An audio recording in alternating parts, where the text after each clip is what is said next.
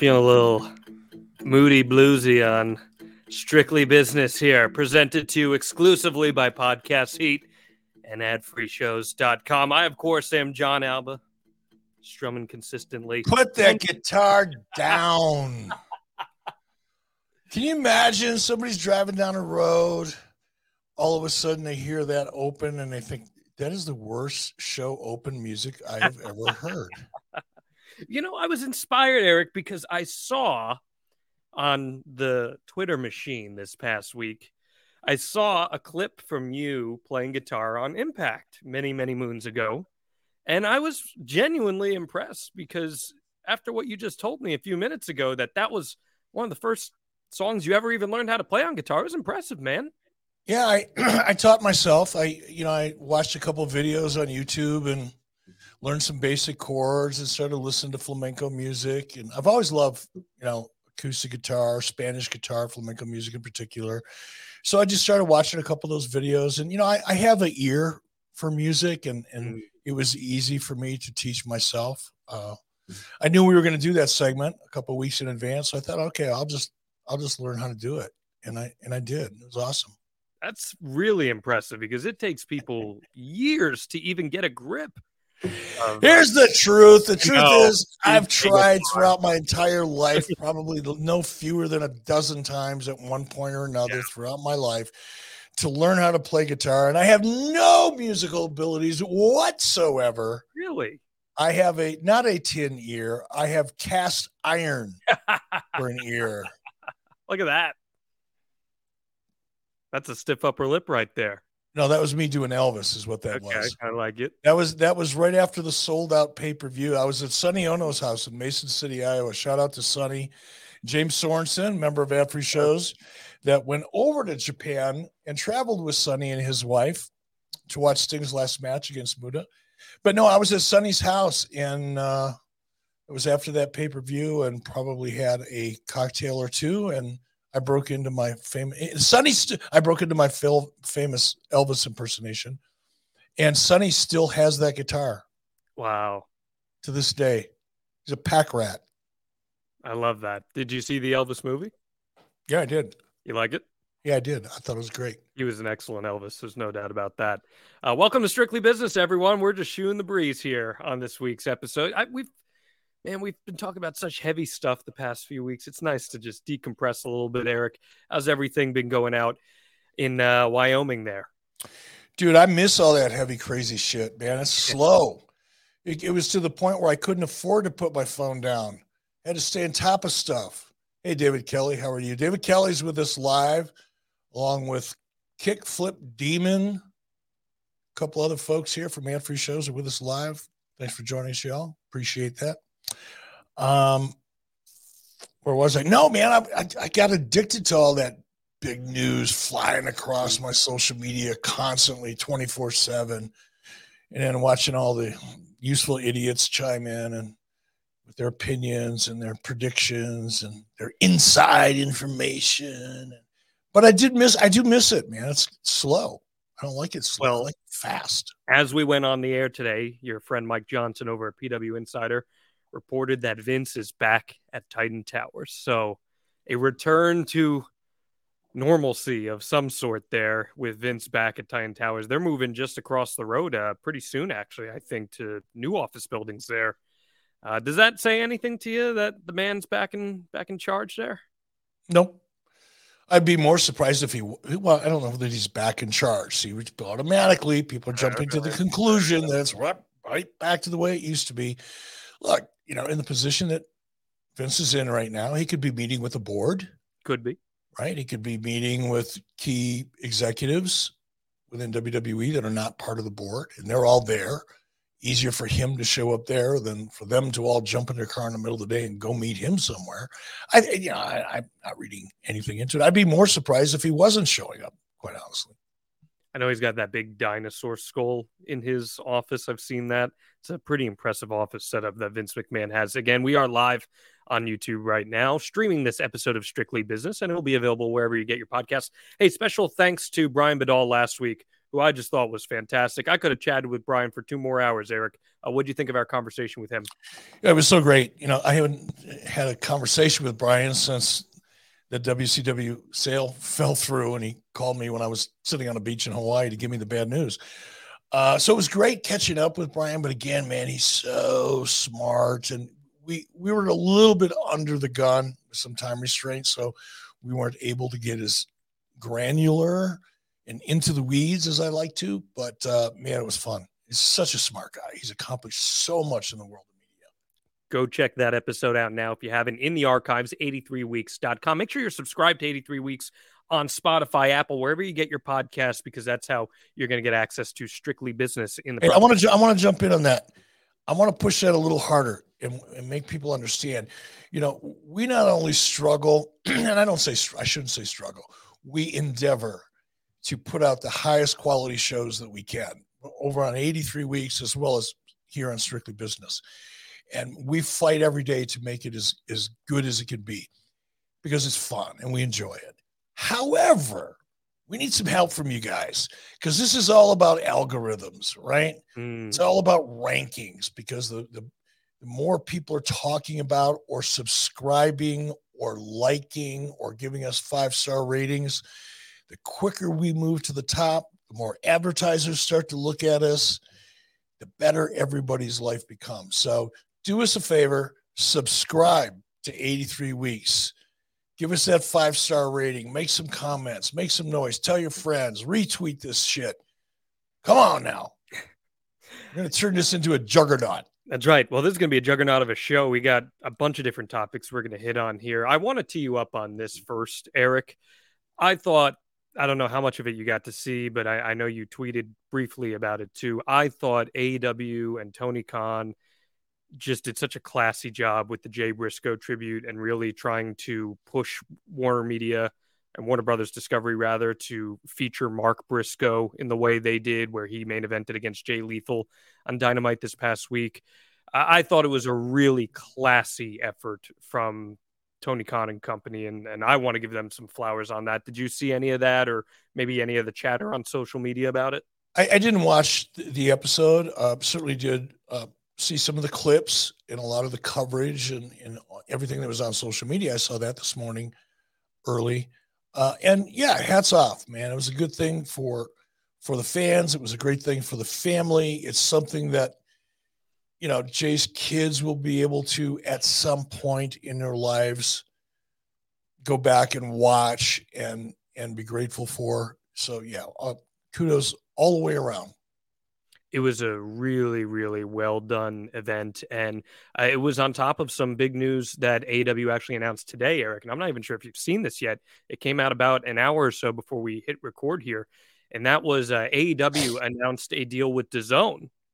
And DAZN Group has announced that it has secured exclusive broadcast rights to AEW in a multi-year agreement that will bring premium matches and entertainment to DAZN subscribers in 42 markets across Europe and Asia. And that's going to include Dynamite, Rampage, Battle of the Belts, pay-per-views, Dark Elevation, and Dark.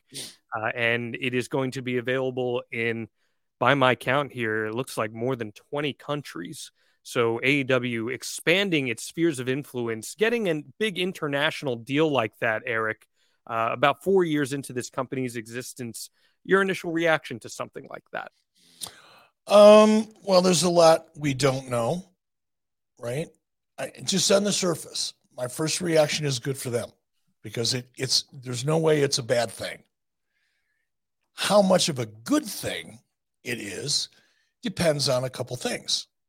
For example, you made reference to DAZN or whatever it is. DAZN. Mm-hmm. Being available in 20 different countries. Okay, that sounds really good in a headline.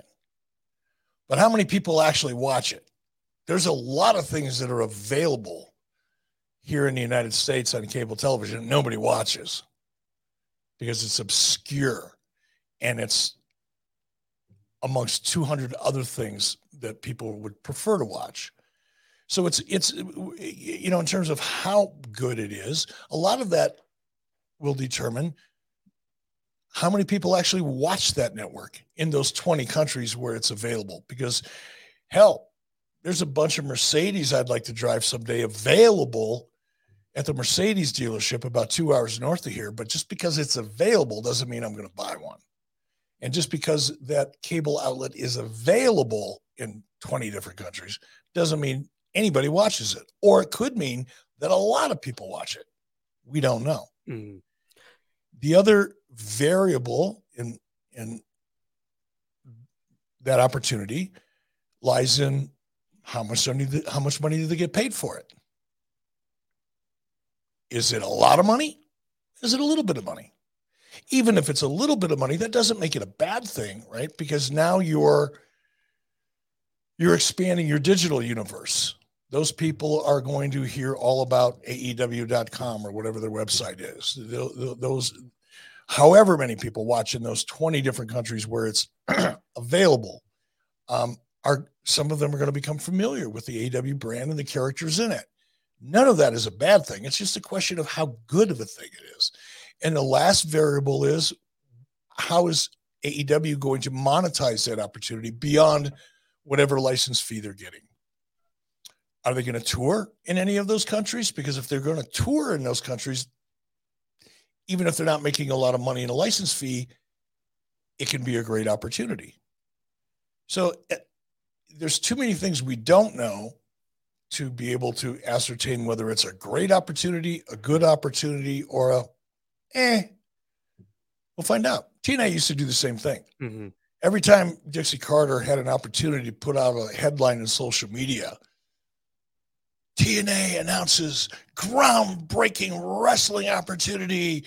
We're getting distribution in one of the largest cable platforms in Tanzania. Okay. Now, a deal in the UK with a major player that has major penetration and audience, that's a different headline. But just being available doesn't necessarily equate to opportunity or even revenue. Producer Steve forwarding us, DAZN has 15 million paying subscribers across 225 countries and territories. But again, that's streaming, and that's actually what I was going to piggyback on here. You know, you're getting a streaming deal rather than a traditional cable deal. We know that the property status is changing across the entire spectrum. Streaming is something that is becoming much more popular. We talked about that last week right here in the archives on Strictly Business. Does that stand out to you in any way, that they're going with an international streaming service as opposed to trying to ink individual cable deals with these potential cable outlets?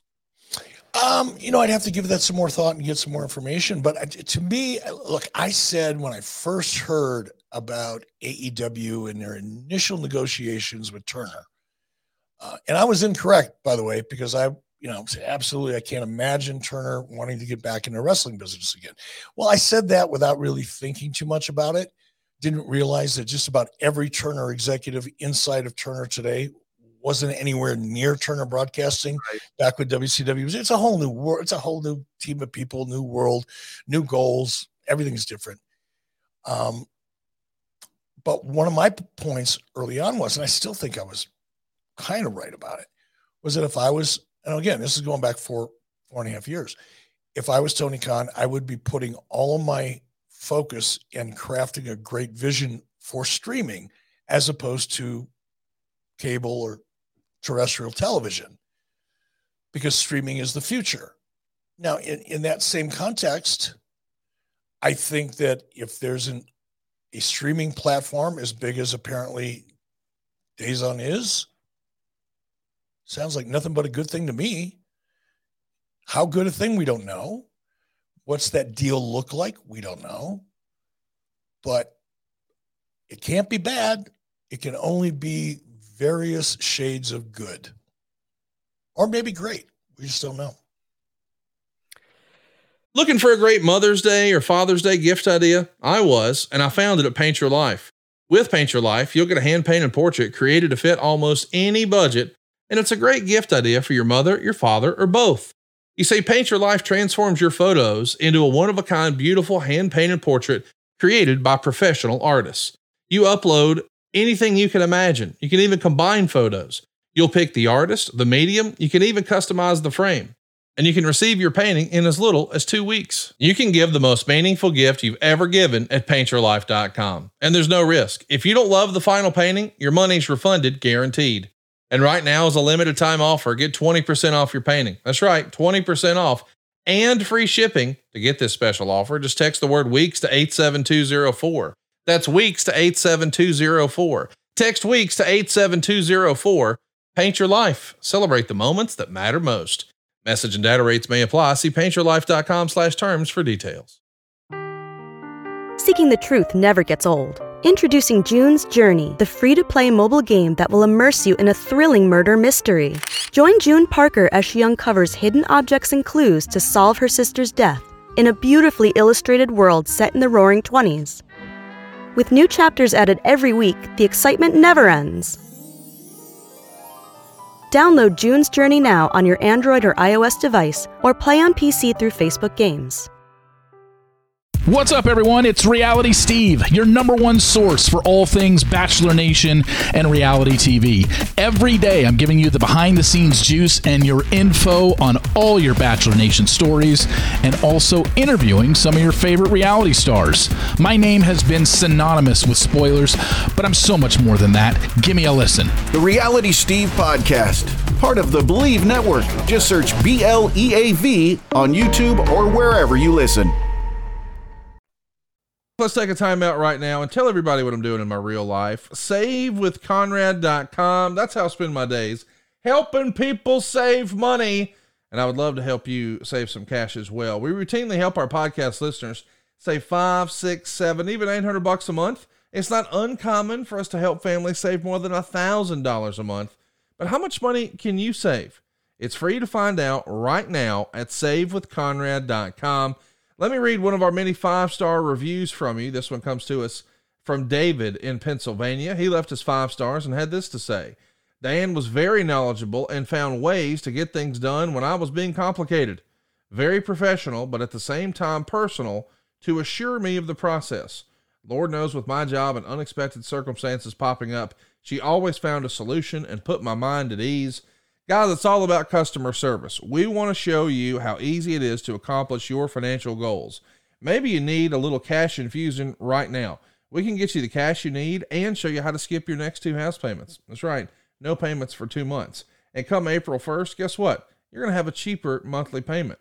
If you can hear my voice and you're in a 30-year loan or you've got credit card debt, it's not a matter of if we can save you money, but a matter of how much. But maybe best of all, one more time, you don't need perfect credit. You don't need money out of your pocket. And we don't say no, we say not yet, but here's how. You know where you want to be. You want to pay your house off. You want to get out of debt. You want to retire on time. You want to make sure your kids aren't burdened with student loans. And maybe along the way, we want to upgrade our house a little bit, put in a new bathroom, maybe put in a pool. We can help you do all of that at SaveWithConrad.com. NMLS number 65084, equal housing lender. Seriously, check out our reviews and our A+ rating with the BBB at ConradReviews.com, or get yourself a quick quote right now at SaveWithConrad.com, or call us toll free 888-425-0105, or email me directly, Conrad@SaveWithConrad.com. Now let's get back to the show. But also a follow up on your previous question about streaming.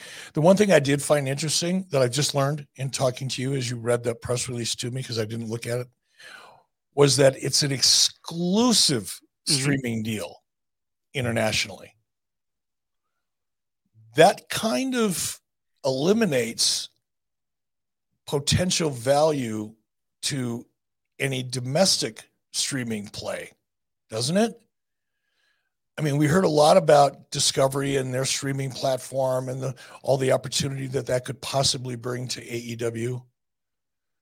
Well, and this is a question, not a statement, but does AEW signing an exclusive deal for international streaming distribution make that less of an attractive opportunity for Discovery? Is Discovery only streaming domestically, or is Discovery's goal to stream internationally? I don't know, man. It's complicated. It's interesting. When you said the word exclusive, man, the hair stood up on the back of my neck, because that can be a good thing if there's a lot of dollars attached to it.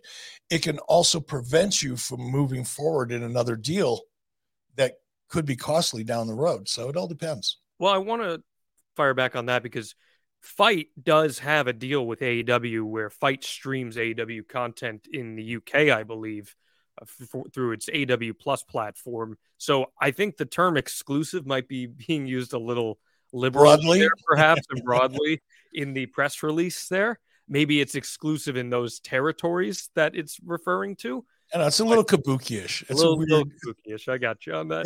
That's a little AEW, not just on our minds because of something like this, but this has actually been a conversation you and I have been having in the last couple of weeks, and we hinted at it a few weeks ago on Strictly Business, but that was with what's been going on with the show that follows AEW Dynamite on TBS, and that is Power Slap, Dana White's brand new promotion that has been extremely controversial, has generated a lot of negative headlines in terms of actual reception. You see that one from Deadspin. Dana White's Power Slap is the worst thing I've ever seen. Chris Nowinski, former WWE talent, of course, was very, very critical of what he perceived to be lack of safety procedures with the individuals involved in the program. However, the viewership has been pretty steady. The first episode drew 969,000 viewers on the back of AEW Dynamite. So it did piggyback successfully off of that. Do you think that the negative reception to the programming so far, Eric, could cause some carryover stink per se onto Dynamite? I'm going to get back to that because that's a great question. Weird, but let's go back to Power Slap. I didn't see the ratings. What were the ratings again for Power Slap? A week ago on the first episode, it drew a 0.31 with an estimated audience of 969,000. What was the lead in? Oh wait, actually, my apologies. I'm totally misreading that. That is my apologies. I misread that. That was what AEW did, 969,000. AEW is the lead in Power Slap. Power Slap pulled just 295,000. Ooh, that's a whole different conversation. I apologize. I misread that on my notes there. Ooh, doggy. And that was the first episode, 295,000 that it pulled. And not great indication there. It drew a 0.10 in the 18 to 49 demographic. So weak ratings to start there. Plus, critically, Eric, people very much speaking out against this. It was extremely violent. It was almost barbaric. I was watching it. This is my opinion here. It was barbaric. And in this era where we are supposed to be conscious of concussions and be aware of that stuff, this just seemed like a disaster, man. Did it? Total disaster. People used to say the same thing about UFC. It's human cockfighting. It's dangerous. People are going to die. Elbows to the head, knees to the face, blood all over the place, ground and pound. When MMA, now granted, when UFC first emerged, it was a different product than it is today. Dana White, the frittatas, tomatoes, whatever. Did a great job building that brand and mainstreaming it and getting licensed in, different states and so forth. But that was a long-term effort. And people gradually became comfortable with the product, including corporate sponsors like Budweiser, for example, or whatever beer company, and a lot of others. Look, to me, it was, and I couldn't watch a whole episode. I did drop in on some. It's just, I can't watch it, man. No. It's just not, and it's not, it's just too, like, I'd see that stuff pop up on, social media all the time, and I'd watch it and go, I don't know. It just doesn't make good TV. And look, unless you care about the people that are slapping the hell out of each other, unless there's a story involved, unless you do something like, The Voice does, where you learn about, the individuals and their backgrounds and their goals and their challenges and their puppies and their girlfriends or their husbands or whatever, unless you hear something that makes you care, now you're just watching two guys slap each other. Now, granted, it's a hell of a slap, but I can't see it working. And your original question was, I think, to paraphrase it, do I see any backlash? This is a stretch, okay? Admittedly, but it's also based on some experience. You have to understand the culture of network executives. For the most part, the lifespan of a network executive, I'm talking about people in the programming department, right? Senior programming. They have a lifespan of about 2 years in any one company. It's a revolving door. And as a result of that, most of them are job scared. In addition to the fact that, I mean, most cable outlets now, and certainly television networks, everybody's job scared, right? Because the advertising industry is tanking for traditional television, cable and terrestrial television. It's a tough world out there. That's why budgets are getting cut. That's why you're seeing companies merge, because they're trying to find a way to survive in this world of streaming that's eating their lunch. So between the fact that programming executives have a tendency to be kind of gypsies in the world of television anyway and just move around a lot, now add to the fact that they're all job scared for a lot of different reasons. When you have something like Power Slap get the kind of reaction, negative reaction that it got, there could be some collateral damage. Mm-hmm. You can have someone, and I'm not suggesting this is going to happen or is happening, but it's an example of what could happen because I've seen similar things happen before my very eyes. When you have the kind of backlash, for example, from Chris Nowinski, that's not a little bit of backlash. No, Chris Nowinski in his world is a very influential person. And the people that follow Chris and believe in the same things Chris Nowinski does when it comes to CTE are going to be very vocal about it. And when that filters up and you have some network executive looking at a list of all of the negative responses to it, there can be you know what? We don't need this kind of a headache with any of this content. We're going to go to a more traditional content that isn't as controversial, that we can make as much or possibly more money off of.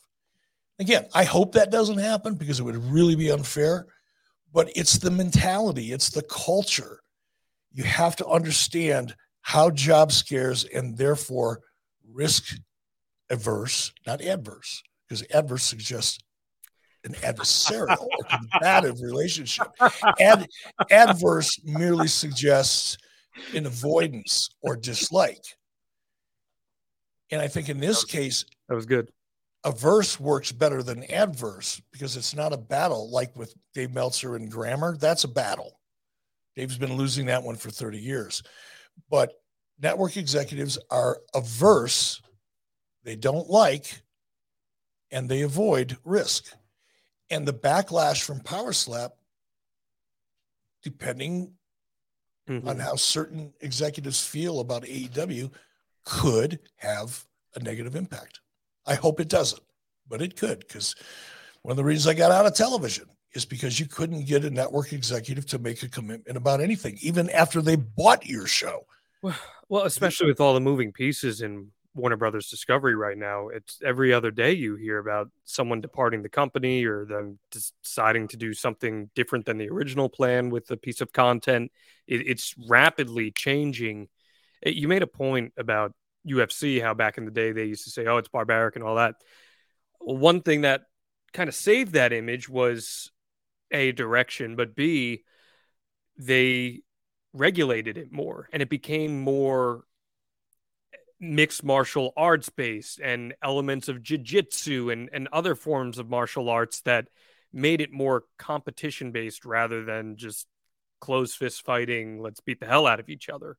And I don't know how you do that with this type of form of content. Maybe there is a way to, and maybe that would save its perception just a little bit, but I don't know, man. And it is not necessarily fair because it's not like AEW is asking for that as the programming afterwards. But you did say, if I recall, a few weeks ago on this episode, before all of this stuff went south, that you did see that there could be an upside to having Dana White's name after your television program, and that could potentially increase maybe the last quarter hour of your show. No, I don't think I said that, because and if I did, I wasn't clear in the point I was trying to make, because I didn't see that happening. I think the point that I do remember making is that it's a good thing to have a show like Power Slap that is there specifically to try to bolster your testosterone. Oh, okay. Right? So you've got 2 hours of AEW and you got an hour of Power Slap. Now, assuming that Power Slap could hold even 50 or 60% of the audience at that time of night, that's not an easy thing to do. No, it is not. But if they could hold 50 to 60% of that audience, it would be a way for the people that tune into AEW to get even more satisfaction on TBS. So anytime you have a network, and this is the point I think I was trying to make, was that anytime you have a network that's looking at a 2 hour time period in prime time and going, okay, we like this, we want to build upon this. How do we create shoulder programming before and after that fits that demo?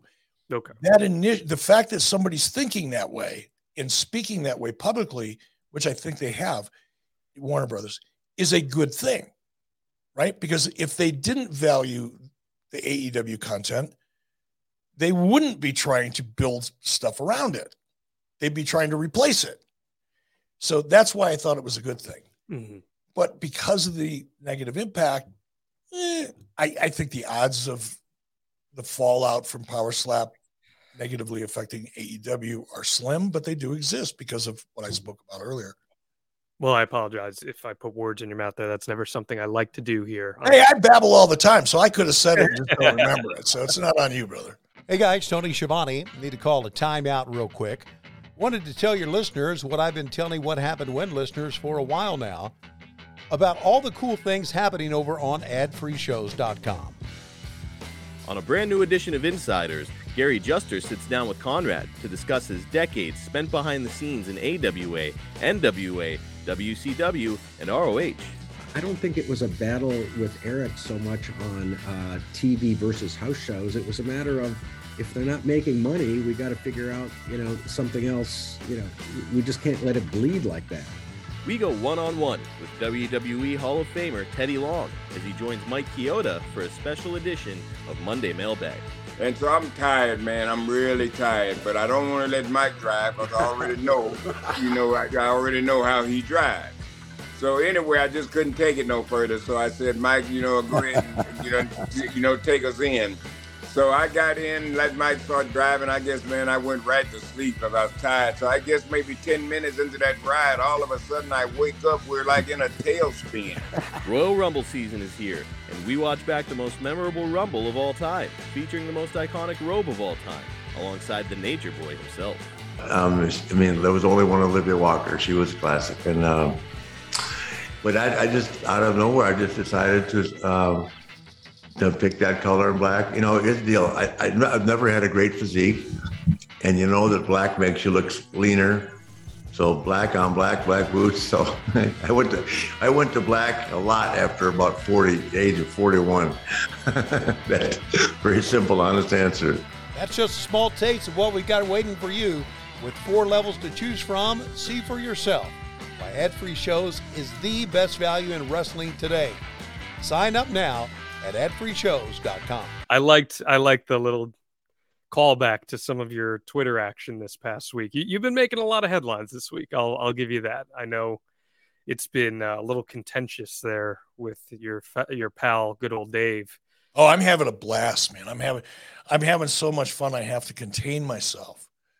I'm just so grateful that he's been exposed for the fraud that he is. It's just unfortunate it's taken this so long, because he's done a lot of damage to the wrestling industry. People don't realize that. I had somebody ask me, why do you care so much? I don't get why people like you care. Well, that's because if you've never been in the industry, and I mean in it, I don't mean tangentially, peripherally, or I know a guy who works there. I'm talking about making your living especially at a more senior management level or as a talent. There's no way you can possibly know the kind of damage a guy like Meltzer can do by creating the nonsense narratives he does, or criticizing people, or body shaming people. Yeah, if you're not in that business, if you're not the one, on the receiving end of it, yeah, of course, it seems like it's no big deal. But if you're in senior management of those businesses, you know how much damage it's done. And I'm thrilled to death to do a public service by helping to expose Dave Meltzer and his little freaky buddy Alvarez for the parasites that they really are. I can't believe people pay $12 a month to get that, or a week or whatever, $12 a month to get that. I mean, why would you pay for information that's clearly fraudulent, proven, smoking gun, fingerprints, hand in a cookie jar? It's a fraud. And whatever. I'm just glad he got exposed. Hats off to David Bixenspan and Wrestling Inc. I think one of the things people pay for the content for more now than anything, it's less to break news. I think back in the day, that was probably more of the priority of, am I getting the scoops? I think a lot of it is more, Dave, to his credit, is a wrestling historian. He knows a lot about the industry and the history of the industry. And with the newsletter, especially in long form, I know you and Conrad have had similar conversations about this. He's very good at documenting that kind of stuff. And like Jay Briscoe's passing this past week, he wrote a fantastic obituary because he's very good at documentation and putting into context historical items. I think that's one of the reasons why Dave has had a really successful retention rate. I do think, as we've discussed ad nauseum on this podcast, people are recognizing that there are some really reputable names out there in wrestling reporting these days. And those are the people that are gaining a lot of traction, like the Sean Ross Sapps, like the Mike Johnson, etc. So my thought on that, Eric, the documentation and the historical aspect of it is probably what more people are paying for at this point. But it was a pretty eye-opening report from David Bixenspan. There's no doubt about that. And Dave did on his podcast, he did offer a retraction on it, but offer a retraction. How about a freaking apology? He did apologize. He did apologize as well for getting. How did he phrase it? He said he reported he got hoaxed. Yeah. No, you weren't the victim. You weren't the victim of a hoax. You were the victim, Dave, of your own sloppiness and lack of integrity. Because if you would do anything remotely close to what a journalist does, which is how you like to promote yourself, Dave, there's no way you could have been hoaxed.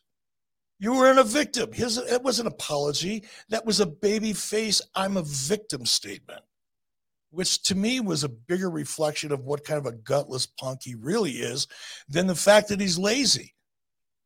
I mean, look, he got caught with his hand in a cookie jar, period. End of conversation. How about to the people that have been spending $10 or $12 a month because they think you're giving them information that they can't get anywhere else because you've got such great sources?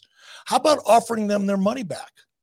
How about offering anybody that wants to cancel their subscription 6 months free because you've been proven to be a fraud, and then rebuilding your credibility? And by the way, let's go back to Dave's abilities as a historian. I absolutely agree with you. He should stay in that lane. If he stayed in that lane and quit trying to pretend that he was an expert based on the information that he gets from his inside sources, which I argue is the reason most people subscribe, because people, especially, intense wrestling fans, they want to feel like they know more than everybody else. Sure. They want to know the inside. They want to know the scoops. They want to know the dirt. And that's the reason that Dave gets retention, because that need to feel like you know something. And I'm the same way. I recognize that instinct in myself. If there's something that's out there that's interesting, I want to know more than everybody else. I want to be informed. I have an intellectual curiosity about things that I find interesting. And that's a common thing amongst people, especially fans. They want to feel like they know more than the average wrestling fan. Some of them, the smaller percentage of them, need that to feel superior, right? And that's what drives Dave's subscription. My point is, you don't know jack shit if you follow him, because Dave is, I refer to him as a useful idiot. And I would encourage anybody that posts anything about Dave, if you're going to tag him or use his @ symbol, also use hashtag useful idiot, because that's what Dave is. Dave is a vessel that people have used for years to feed information to, because everyone knows he won't verify it. He won't double check it. He'll repeat whatever. If you're a talent and you pick up the phone and say, look, Dave, you got to keep this quiet, but here's what's going on. Because that individual talent knows that Dave will go, oh my gosh, he's giving me inside information and he likes me and I'm on the inside. Well, that inside information could be a rib. It could be somebody trying to stir up a narrative or a conversation that somehow benefits them in their agenda. It could be somebody that's just angry at somebody else and wants it out there in the public, and they know they can't do it, but they can get Dave to do it, because that's what Dave does, as we've seen with his fingerprints all over the fraud that he calls a newsletter. He doesn't call it an opinion letter. He doesn't call it an historical document that focuses on the history of professional wrestling, which I wish he did. I would subscribe if he did. But that's not what he does. He cons people. He was really quick to call other people in wrestling business a con artist, when he, in fact, himself has been conning people out of $12 a month for a long time. So in your apology, Dave, I would suggest that you also offer people to get their annual subscription refunded to them, because you defrauded them by convincing them that you were something that you're not. Well, I don't want to turn this into any more. Then you shouldn't have brought it up. No, well, I was just pointing at your definitions, as you were making very clear in the prior point. We do have a couple more things I want to hit on, but you know me, brother. You bring up Dave Meltzer. That's like starting up a chainsaw and just wanting it to be quiet. Well, no. you said hand in the cookie jar. My hand got caught too, Eric, but it wasn't in the cookie jar. Instead, my hand got caught reaching for some crab cakes, because our friends at Jimmy's Famous Seafood are just coming through week in and week out for all of our strictly business fans. You go to jimmysfamousseafood.com and they're going to ship free 2-day nationwide shipping on orders over $125, excluding steamed crabs and fresh items. And all you got to do is use the promo code WrestleBiz. And what am I talking about here? I'm talking about the absolute tippy top, very best Maryland crab cakes in the world. And not just that, they got soups, chowders, oysters, signature steaks, desserts, gluten-free items. They've got all these specialty famous gift boxes as well, including the tailgate bundle. Eric, we are just 1 week of action away from the Super Bowl. You could get your hands on some wings, some ribs, crab dip, crab cake mix. I know you're salivating when I just rattle all these things off. How good is this stuff, Eric? It's amazing. It's all I can say. You really have to sample it. And if you're going to throw a Super Bowl party, first of all, the team at Jimmy's, I've been there a few times now. They're so much a part of the community of Baltimore. They love the Ravens. They love their football. They've got food trucks that are all over the place. They have tailgate parties when the Ravens are. This is a football wrestling family that is a part of Jimmy's Famous Seafood. And there's nothing better if you're having a Super Bowl party than to blow everybody away with some Jimmy's Famous Seafood. You will not be disappointed. You will win best Super Bowl party of the decade. Give it a shot. You won't be sorry you did. Jimmy'sFamousSeafood.com. Use that promo code WrestleBiz. Get free 2-day nationwide shipping on orders over $125. This is the best stuff in the world. I got it for my sister and her husband. They loved it. They said they were so happy to chow down watching the NFL playoffs. You can do that too. And if you've been following us for the past few weeks, you may have even put your order in already for the Royal Rumble coming up. And I wouldn't blame you, because if I was watching the Royal Rumble, one of my favorite events of the year in wrestling, chowing down on some jumbo lump crab cakes, man, I'm salivating just thinking about it, Eric. This is the good stuff. Jimmy'sFamousSeafood.com, promo code WrestleBiz, and we thank them for sponsoring Strictly. Hey, wait a minute. I see somebody by the name of David Kelly over at Every Shows joining us live here that a few minutes ago posted, "It feels like Eric hates me." David, why would you say that? I don't understand that.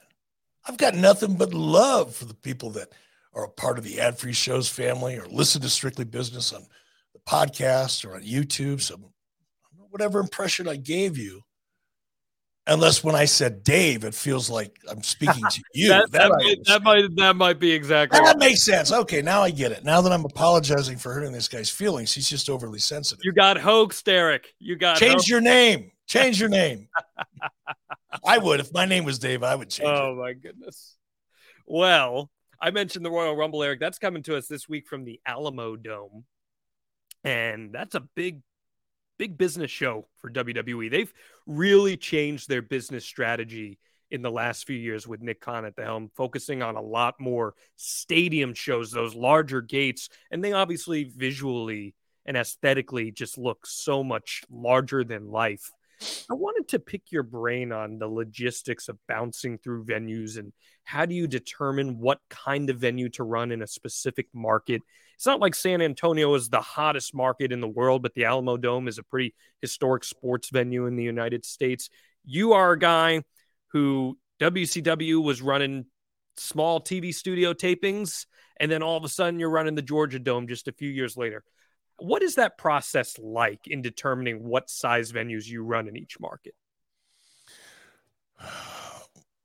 It's a big question. First of all, here's where I would start. I would start at the very end and then work my way backwards. The very end is the venue is called the Alamo Dome. If you're going to have a battle, is there any place better? Is there any arena in America, the world, that is branded better for a wrestling pay-per-view than the Alamo Dome? I mean, it's perfect branding, right? That's number one. Number two, we've produced events in the Alamo Dome before. What makes big arenas attractive? Room, space, production areas behind, not just the arena and the capacity and the seating and the configuration. That's all very, very important. But WWE is a massive television production, like probably 5 times bigger than the biggest Nitro production or pay-per-view that I've ever produced. Yeah, 5, maybe conservative. And that just eats up a lot of space. You've got a massive staff. You've got a massive amount of talent. You've got staging. You need all. I've been in buildings like Madison Square Garden. Now, Madison Square Garden isn't bad, even though it's older, because they have they have a press office upstairs that writers can use and things like that. But man, I've been in, even with WWE when I was there, I've been in venues where you're stacking writers on top of prop people on top of the makeup team. I mean, there's no room for anybody to work. And that's a real challenge. It makes an already stressful job even more stressful. So one of the benefits of going to a big venue is just the logistics of it in the space, right? The other, of course, is how strong is your product in that specific market. Now, there's a lot of markets in and around the United States that aren't necessarily major television markets, but are strong wrestling markets. And you can pretty much bet that if you're going to stage a big event there, you're going to sell out because of the history and the track record that you've established in a WWE's case of probably over 30 years. You just know that market. And you probably have people on your staff that are working with all of the newspapers, the radio stations, and striking great deals, and because they have relationships and they're able to get more than possibly somebody that only comes into San Antonio once every 5 years. But you've got WWE who's going there for a big pay-per-view. But, oh, by the way, we also produce television here a few times a year, whatever it is.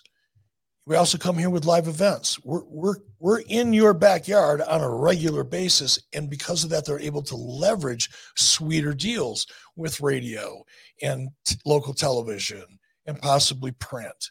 And all of that is very important. That's added value. It reduces the amount of money that you have to spend promoting the event locally because you've got a relationship there that you've established over the years that are doing it for you at a much reduced price. That's an example of why a market like San Antonio is a great market. Beyond that, you've got the obvious. What's it look like on camera? What's the rigging look like? What have I got to work with here from a production perspective? And I'm sure the Alamo Dome they wouldn't be there if Kevin didn't like the setup. And I'm sure they have a great setup, which is another great reason to go to a bigger dome, a bigger venue or a dome. Yeah, that was the last time they ran the Alamo Dome in 2017 for the Royal Rumble, and it looked great on camera. It was an awesome aesthetic. It definitely came across as a venue that they'd probably run again, and here we are running it once again here in the year 2023. Because I always found it so fascinating as a viewer, and I know nothing about this, that you would opt to run, say, the Georgia Dome as opposed to the NBA arena there. And WWE, even back in the day, used to run, when they'd go to Toronto, they'd run the Sky Dome for house shows and put 35,000 people in the seats for a house show rather than running the Air Canada Center up there. Was there ever a time that maybe you overshot your expectations and you had a disappointing draw at the gate in a situation like that? No, I was pretty conservative, but I want to go back to another reason why they might be going back to San Antonio. You've seen how different cities, and we've all read, right, compete for the rights to host WrestleMania. Yep. Well, this isn't WrestleMania coming up, but I wouldn't be surprised if there aren't incentives or concessions from the city. 100%. Given WWE's track record in that market, they're also probably offsetting a lot of some of their cost of production with some of the concessions or the incentives that the local community is providing as well. That's another good reason to go to a bigger venue, because you're probably going to get more support from the local community. Oh yeah. I mean, this is an event that you could argue is WWE's number 2 pay-per-view. Between that and SummerSlam, it is an event that people travel to. The local tourism becomes invigorated because of an event like this. So that is certainly something that plays into that. And plus, on a Saturday, I love the Saturday pay-per-view as opposed to So do I. Yeah, it's such a better viewing experience. No, but going back to your original question before I backtracked, I was always pretty conservative. I was the guy that shut down live events because they were losing money. My argument, although as unoriginal as it was if you build it, they will come. Let's quit trying to convince people to come when they're not interested in our television show. Let's put all of our resources into television, shut down the live events, focus on a television product until such time the television product becomes so successful that people are going to want to go see a version of it live. Now, as a result of that, even when we got really like 96, we started really rocking and rolling and doing some serious business in 96. But I wasn't looking at 97 and going, okay, let's go to whatever the biggest dome in the country was at the time. Let's go play the domes. I was super conservative because to me, it was more important to harness the energy of that audience so that it translated to the people at home and they felt good about investing their time and money in the product because they're looking at 10,000 or 15,000 people that are having a blast. Whereas if you're in a 20,000 seat arena and you only sell 12,000 tickets, you're sitting at home. Number one, that energy, I know it sounds weird, but it dissipates. People just don't react the same way when they're in a half-filled arena as they do when they're on top of each other, and that energy is contagious. That translates to the viewer at home. So I was always more concerned about making 100% sure that we had 100% capacity or as close to it as we could get, as opposed to going, yeah, but I played this dome. It's more ego. Yeah. Sometimes than it is practical. Yeah. I can't wait for the Royal Rumble. You a fan of the Royal Rumble? Yeah, because it's got that unexpected, who's it going to be feeling about it. So yeah, I do. One other than WrestleMania, one of my favorites for sure. I just think it's amazing now that like sports betting is legalized too. I'm seeing all these different companies have legalized betting on the Royal Rumble, and that's just wild to me and a sign of the times of how much stuff has changed. How weird is? No, I don't know anything about the gambling world in sports betting. I haven't gambled a nickel in the last 20 years on sports betting. So this may be an ignorant question. However, how do you bet on something that's scripted? That's exactly my point. I mean, that's weird. Yeah, you're very much betting on something that is scripted. That's what it boils down to. When you go to make a bet, like can Bruce Pritchard show up and be like, the day before the event, put on some sunglasses and a beard and a hat and lay down his bets? I mean, that's weird to me. Next thing you know, he's banned from the WWE Hall of Fame for life because he bet on his own sport. And man, I don't know. Would they do that? I don't know. You got a Pete Rose situation there. Right now, it's producer Steve showing the betting odds favorites: Cody Rhodes for the men's match and Rhea Ripley for the women's match. So to win or just to participate? To win. What are the odds that Cody's going to win? He's the favorite. What are they, Steve? There, they are plus 100. So you got to bet 100 and you win 100?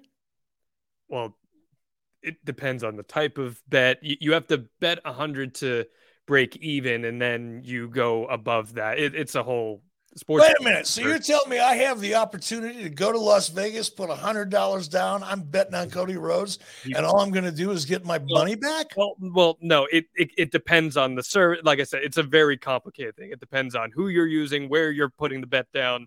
There are a bunch of different types of bets that you can put down.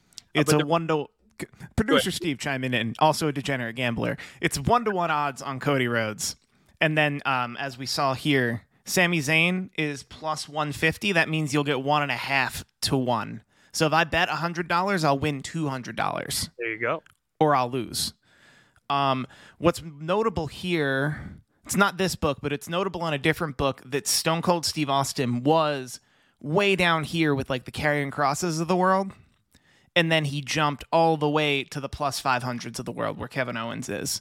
And people are saying that means he's going to be more involved in the Royal Rumble or WrestleMania. I think that's probably just because of the reports that came out this week that Austin had matches pitched for him for WrestleMania. So I think that's probably why he jumped up the leaderboard there, which could happen. But I mean, Sami Zayn's not a bad bet with how everything's been playing out recently. He's doing great, isn't he? He's such a fun character. That Raw 30 episode, that segment they had was just fantastic television. Really, really good. So yeah, Royal Rumble's coming up this week. Go check that out. Eric, before we wrap, there's one more thing I know you want to talk about. You and I have been texting back and forth about this, and that is Live Golf, because Saudi Arabia has been a big talking point on the show. Saudi Arabia helps fund the Live Golf tour, and they had been struggling for so long to get a media rights partner here in the United States, and they finally got one a couple of weeks ago. They are going to be broadcasting on a multi-year deal their tournaments on CW, which is owned by Nexstar, which is one of the big companies that owns different cable stations and news affiliates across the country. This is going to be a 14-stop 2023 schedule. So far, only 7 dates have been confirmed. The logistics of the deal have not yet been confirmed as of yet, as things stand. There are expectations that this could be a revenue sharing agreement rather than a traditional lump sum rights payment for Live. What's your reaction to Saudi Arabia finally finding a partner here? And does that equate to anything in your mind for potentially what we could see in the wrestling world? It was a very interesting deal, and I haven't followed it too closely beyond the first couple of days after the announcement. What I've read, not yet confirmed, through a number of sources, media sources, is that it is a rev share deal. There are no license fees. Let's start out with that. There are no license fees. So in an era where live events, sports in particular, and the rights that go with them are able to generate massive licensing fees. Live Golf didn't get one. They got essentially it's a version of what we used to refer to as a barter deal. Back before license fees. Now this, even, when I was in WCW, when I first got there, and even for a couple of years after I got there, syndication was a big part of the revenue model for WCW. So you had your main shows, you had your WCW Saturday night, and then you had your Sunday night main event.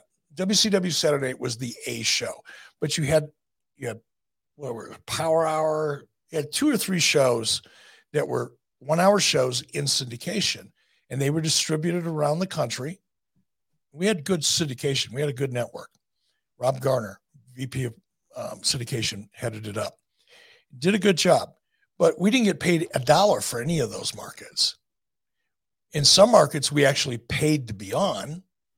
Turner did. So did WWE early on.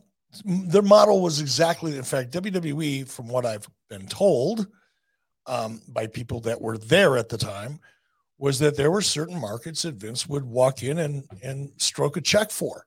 One way, shape, or form. Stroke a check. Because it was important to have that television show in that market in order to promote your live events. So in that form of syndication, as it was with WCW, the local television station would keep 6 minutes of ad time, and WCW would retain 6 minutes of ad time, right? WCW would use a portion of that to promote our live events or whatever it is we're doing, our pay-per-views, and the rest of it went to Turner ad sales. Standard barter agreement. That was the mainstay of the syndication world for a long time. This deal sounds a lot like the old barter deal, where, in other words, Live Golf gets television exposure and shares in whatever revenue is generated by advertising within that tour. It's a version of the old barter deal. It's very interesting. Kind of fascinating, actually. What's especially fascinating about it is CW is not the kind of network that airs content like this historically. And they wouldn't have the money for a massive sports rights deal.